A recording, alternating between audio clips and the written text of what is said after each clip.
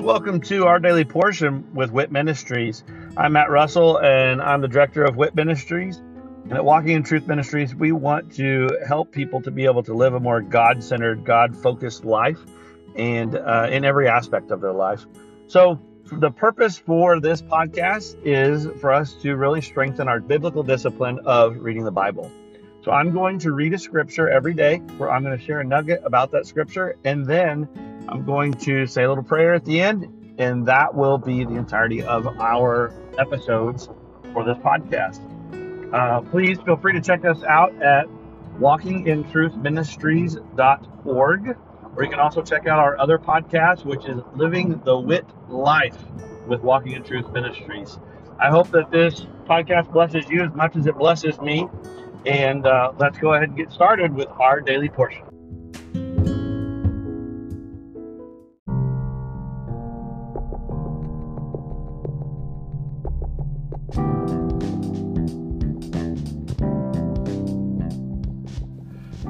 Are you concerned about what the future holds?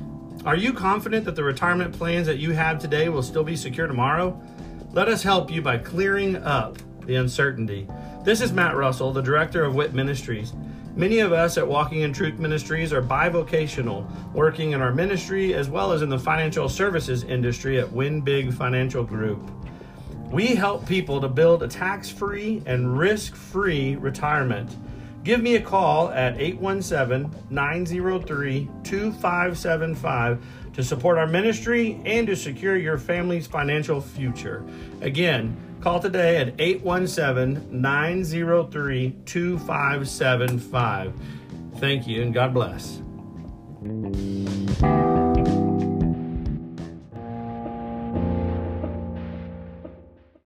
Joshua 10. 5 kings attack Gibeon. Now it came about when Adonizedek, king of Jerusalem, heard that Joshua had captured Ai and had utterly destroyed it, just as he had done to Jericho and its king, so he had done to Ai and its king, and that the inhabitants of Gibeon had made peace with Israel and were within their land, that he feared greatly because Gibeon was a great city, like one of the royal cities, and because it was greater than Ai, and all its men were mighty. Therefore, Adonizedek, king of Jerusalem, sent word to Hoam, king of Hebron, and to Piram, king of Jarmuth, and to Japhai, king of Lachish, and to Debir, king of Eglon, saying, Come up to me and help me, and let us attack Gibeon, for it has made peace with Joshua and with the sons of Israel. So the 5 kings of the Amorites, the king of Jerusalem, the king of Hebron, the king of Jarmuth, the king of Lachish, and the king of Eglon, gathered together and went up, they with all their armies, and camped by Gibeon and fought against it. Then the men of Gibeon sent word to Joshua to the camp at Gilgal, saying, Do not abandon your servants. Come up to us quickly and save us and help us, for all the kings of the Amorites that live in the hill country have assembled against us. So Joshua went up from Gilgal, he and all the people of war with him, and all the valiant warriors. The Lord said to Joshua, Do not fear them, for I have given them into your hands. Not one of them shall stand before you. So Joshua came upon them suddenly by marching all night from Gilgal, and the Lord confounded them before Israel. And he slew them with a great slaughter at Gibeon, and pursued them by the way of the ascent of Beth Horon, and struck them as far as Azekah and Makkedah. As they fled from before Israel while they were at the descent of Beth Horon, the Lord threw large stones from heaven on them as far as Azekah, and they died. There were more who died from the hailstones than those whom the sons of Israel killed with the sword. Then Joshua spoke to the Lord in the day when the Lord delivered up the Amorites before the sons of Israel, and he said in the sight of Israel, O sun, stand still at Gibeon, and O moon in the valley of Aijalon. So the sun stood still and the moon stopped, until the nation avenged themselves of their enemies. Is it not written in the book of Jashar? And the sun stopped in the middle of the sky and did not hasten to go down for about a whole day. There was no day like that before it or after it, when the Lord listened to the voice of a man, for the Lord fought for Israel. Then Joshua and all Israel with him returned to the camp to Gilgal. Victory at Makkedah. Now these 5 kings had fled and hidden themselves in the cave at Makkedah. It was told Joshua, saying, "The 5 kings have been found hidden in the cave at Makkedah." Joshua said, "Roll large stones against the mouth of the cave, and assign men by it to guard them. But do not stay there yourselves. Pursue your enemies and attack them in the rear. Do not allow them to enter their cities, for the Lord your God has delivered them into your hand." It came about when Joshua and the sons of Israel had finished slaying them with a very great slaughter, until they were destroyed, and the survivors who remained of them had entered the fortified cities, that all the people returned to the camp to Joshua at Makkedah in peace. No one uttered a word against any of the sons of Israel. Then Joshua said, "Open the mouth of the cave and bring these 5 kings out to me from the cave."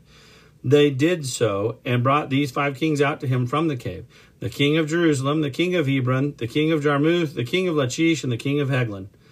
When they brought these out to Joshua, Joshua called for all the men of Israel and said to the chiefs of the men of war who had gone with him, "Come near, put your feet on the necks of these kings."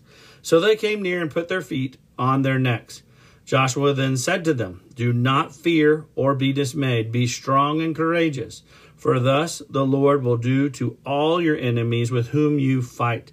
So afterward Joshua struck them and put them to death, and he hanged them on 5 trees, and they hung on the trees until evening. It came about at sunset that Joshua gave a command, and they took them down from the trees and threw them into the cave where they had hidden themselves, and put large stones over the mouth of the cave to this very day. Now Joshua captured Makkedah on that day and struck it and its kings with the edge of the sword. He utterly destroyed it and every person who was in it. He left no survivor. Thus he did to the king of Makkedah, just as he had done to the king of Jericho.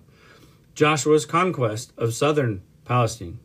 Then Joshua and all Israel with him passed on from Makkedah to Libnah, and fought against Libnah. The Lord gave it also with its king in its hands into the hands of Israel, and he struck it and every person who is in it with the edge of the sword.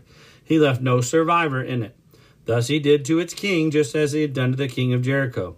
And Joshua and all Israel with him passed on from Libnah to Lachish, and they camped by it and fought against it. The Lord gave Lachish into the hands of Israel, and he captured it on the 2nd day, and struck it and every person who was in it with the edge of the sword, according to all that he had done to Libnah. Then Horam, king of Gezer, came up to help Lachish, and Joshua defeated him and his people until he had left no survivor. And Joshua and all Israel with him passed on from Lachish to Eglon, and they camped by it and fought against it. They captured it on that day and struck it with the edge of the sword. And he utterly destroyed that day every person who was in it, according to all that he had done to Lachish. Then Joshua and all Israel with him went up from Eglon to Hebron, and they fought against it. They captured it and struck it and its king and all its cities and all the persons who were in it with the edge of the sword. He left no survivor, according to all that he had done to Eglon. And he utterly destroyed it and every person who was in it. Then Joshua and all Israel with him returned to Debir, and they fought against it. He captured it and its kings and all its cities, and they struck them with the edge of the sword and utterly destroyed every person who was in it. He left no survivor, just as he had done to Hebron, so he did to Debir and its king, as he had also done to Libnah and its king. Thus Joshua struck all the land, the hill country, and the Negev, and the lowland, and the slopes, and all their kings. He left no survivor, but he utterly destroyed all who breathed, just as the Lord, the God of Israel, had commanded. Joshua struck them from Kadesh Barnea, even as far as Gaza, and all the country of Goshen, even as far as Gibeon. Joshua captured all these kings and their lands at one time, because the Lord, the God of Israel, fought for Israel. So Joshua and all Israel with him returned to the camp at Gilgal.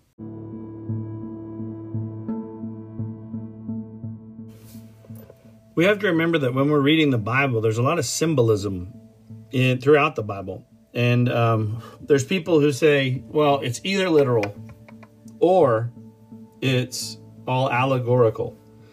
And they won't understand that it's both. Many people will lean on one theory or the other, but they won't accept just the truth that it is both. And God uses the word to define the word, but he also uses the word to translate or to be able to tell you what it means. So the word, it's not that men are reading the Bible and then finding revelation in what it says. It's men are reading the Bible and the Bible is finding revelation in who those men are. The Bible is the same. It's the living word. It does not change. God is the same yesterday, today, and tomorrow. There is no contradiction in it. People who really need it to have contradiction are using that to use justification not to believe, which is a pride issue. It really is. But anyways, the Bible defines itself. So knowing that he's talking about the promised land where Joshua is finally being able to take the sons of Israel into the promised land and take the land that God had promised to them for generations. Now, many times we think that the promised land is heaven, but there's a problem with that.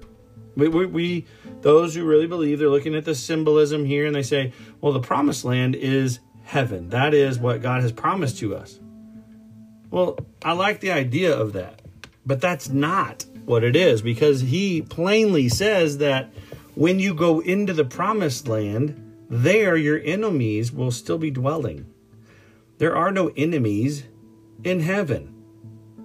So it can't be.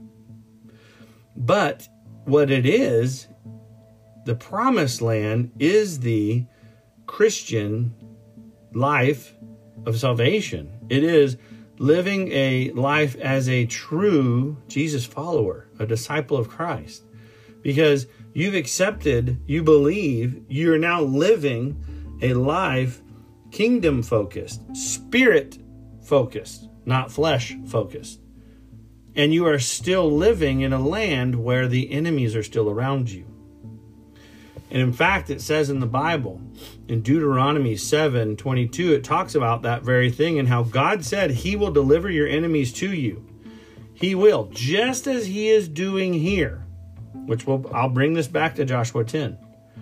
But he will deliver the enemies to you little by little, bit by bit. So as we defeat these enemies, which is the way it is shown in the Bible, that is a literal thing, a natural thing that they did. But it also represents a spiritual thing that we are doing. We have temptations. We have different things that we face as an enemy, whether it be an actual fallen angel or demon, or whether it be our flesh, or whether it be those temptations that we struggle with.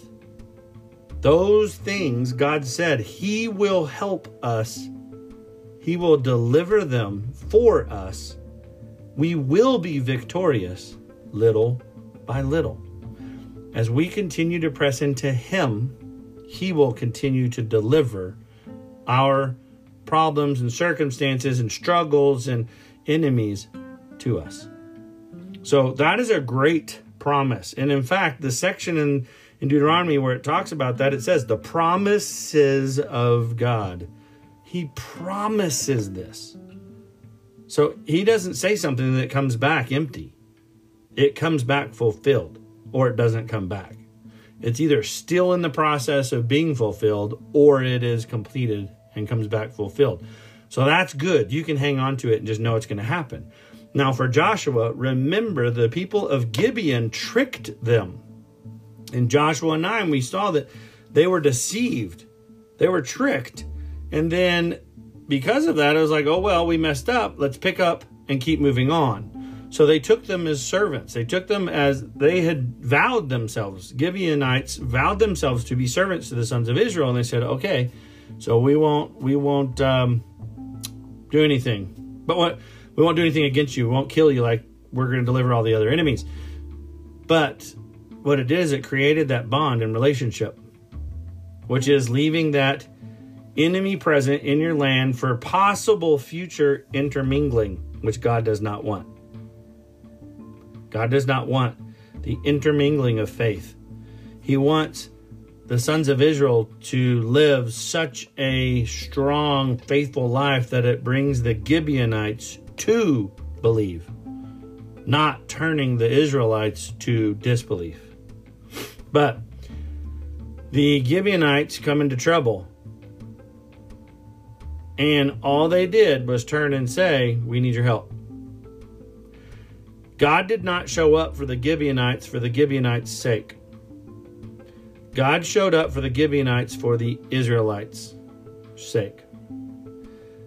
He showed up because he is the God of Israel. Israel, at this time, Israel, the sons of Israel, that is his people. He said, I am your God, you are my people. You follow me, keep my laws, I will protect and provide for you. So, because Israel said yes, and that was the right thing for them to do, they stepped up and they went to protect Gibeon because they made this pact with them. They are now to be considered like family. Now, fully family once they believe and have faith. Up until then, they will be strangers in the land, but they are accepted and they are apart as strangers in the land. So, this is what we need to do. When we're facing our enemies, God will deliver them for us. But when we see other people who just call out to help, when we step in, we know that God steps in with us. Don't step in as a citizen of this world. We need to step in as a citizen of the kingdom of God. And therefore, we will be effective and more effective in delivering victory. So, Father, thank you that you are an overcomer. You sent your son to be the overcomer. And he overcame death. He overcame sin. He overcame all the temptation that we face. He overcame everything. And he even went down and defeated Satan and took the keys of dominion back from Satan, freeing all of those lives, all those spirits, to be with you in the kingdom. Father, we're so thankful for that overcoming, because without your overcoming, ours would be vain. Our overcoming would be pointless. But because you overcame, you gave us an example as to how to overcome, but you also gave us the ability to fully overcome divinely. And for that, we are so thankful. In Jesus' name, amen.